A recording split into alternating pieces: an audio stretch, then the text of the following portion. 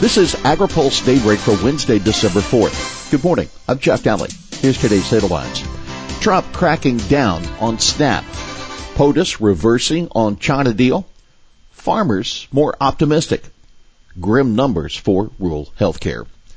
Tougher SNAP work requirements are coming. The Trump administration is expected to finalize a rule today, making it harder for states to exempt able-bodied food stamp recipients from work requirements.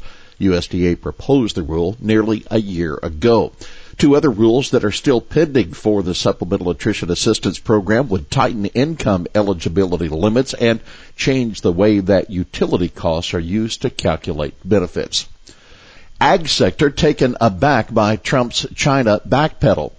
The ag trade forecast is a bit cloudier today. It wasn't long ago that President Trump was speculating where he and Chinese President Xi Jinping would sign a partial new trade pact, but yesterday he said a deal might not happen until after the 2020 election.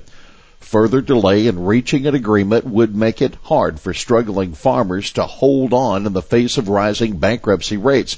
That's the word of American Farm Bureau President Zippy Duvall after Trump's comments. The more time that passes, the more difficult it will be to win back this important export market, regardless of any trade agreement. The U.S. and China seem to be on the cusp of a deal for a Phase 1 agreement in October. But Trump said yesterday, I'm not going to make a deal that's not going to be great for our country, and it can't be an even deal. If it's an even deal, it's no good. The review from Capitol Hill has Senate Ag Committee Chair Pat Roberts telling AgriPulse that Trump's comments about China, coupled with his threat to impose new tariffs on Brazil and Argentina, only add to farmers' continued uncertainty about where their markets are headed. There's no certainty. There's no predictability, he said. It's that lack of certainty and predictability that worries me, not only in 2020, but 5 years from now. Take note. Roberts says Trump is almost certain to continue the market facilitation program in 2020, given that it's an election year. Now for more on the trade talks with China, plus a look at the challenge facing the U.S. farm economy in 2020, even if there's a trade pact, be sure and read this week's AgriPulse newsletter. Farmer sentiment rose last month on China optimism. Farmers were more optimistic about the farm economy in November and more optimistic about a trade deal with China, according to the monthly Ag Econ Barometer sponsored by Purdue University and the CME Group. Last month, 57% of respondents said they expected a resolution to the trade dispute soon, up from 42% in October. A caution sign, some 19% of survey respondents expect their operating loans to be larger in 2020, and 30% of those farms said their loans would be higher because of carryover debt from 2019. If you work through the numbers, that implies about 5 to 6% of people in our survey that are experiencing some degree of financial stress, according to Jim Inert, the director of Purdue's Center of Commercial Agriculture.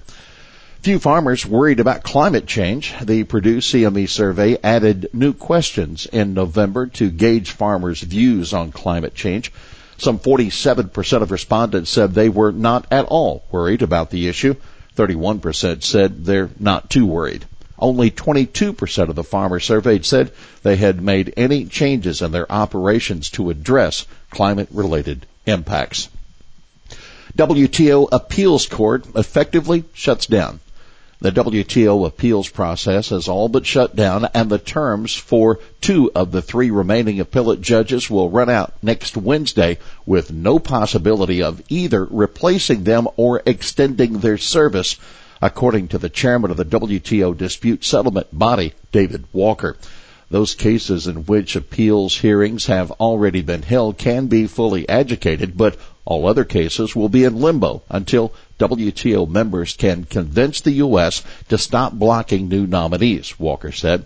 Keep in mind, the U.S. has shown no sign of relenting in its opposition, much to the consternation of the European Union, China, and other members. The U.S. has been blocking new nominees to ram home their concerns over judges who have been asked to extend their terms, as well as overreaching by judges in their decisions. FDA nominee wins bipartisan support.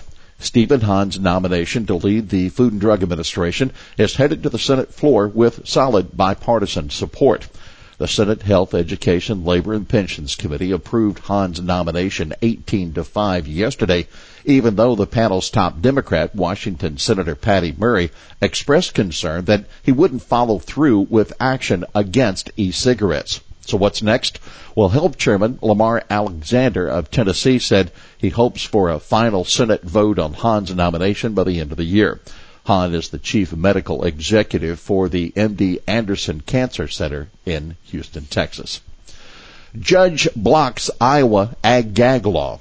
Iowa's having trouble coming up with a law that can pass judicial muster and still protect farms from undercover investigations by activists.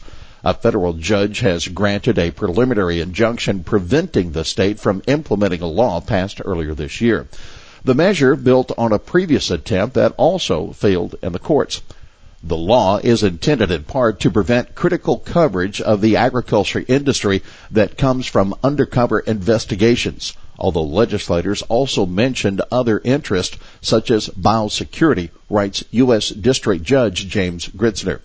The Supreme Court has said that statutes can only survive scrutiny based on the actual purpose of the statute advances, not based on a rationalization. The case will now proceed to full briefing. Doctor shortage. Rural med enrollment plunges. A study of enrollment trends at U.S. medical schools underscores the challenge for rural healthcare access. U.S. medical schools increased enrollment by more than 30% from 2002 to 2017. But the number of new students from rural backgrounds dropped by 28% over the same period. The research was led by Scott Shipman of the Association of American Medical Colleges and published in the journal Health Affairs. Rural students now make up only 4% of medical school enrollment. Why it matters? Well, one reason is that a separate study finds lack of access to specialists can significantly increase hospitalizations and mortality. Rural residents with chronic conditions are 40% more likely to be hospitalized and 23% more likely to die than their urban counterparts. Here's today's He Said It. I don't think he likes me much anymore, but that's okay. That President Donald Trump on Chinese President Xi Jinping. Well, that's Daybreak for this Wednesday, December 4th.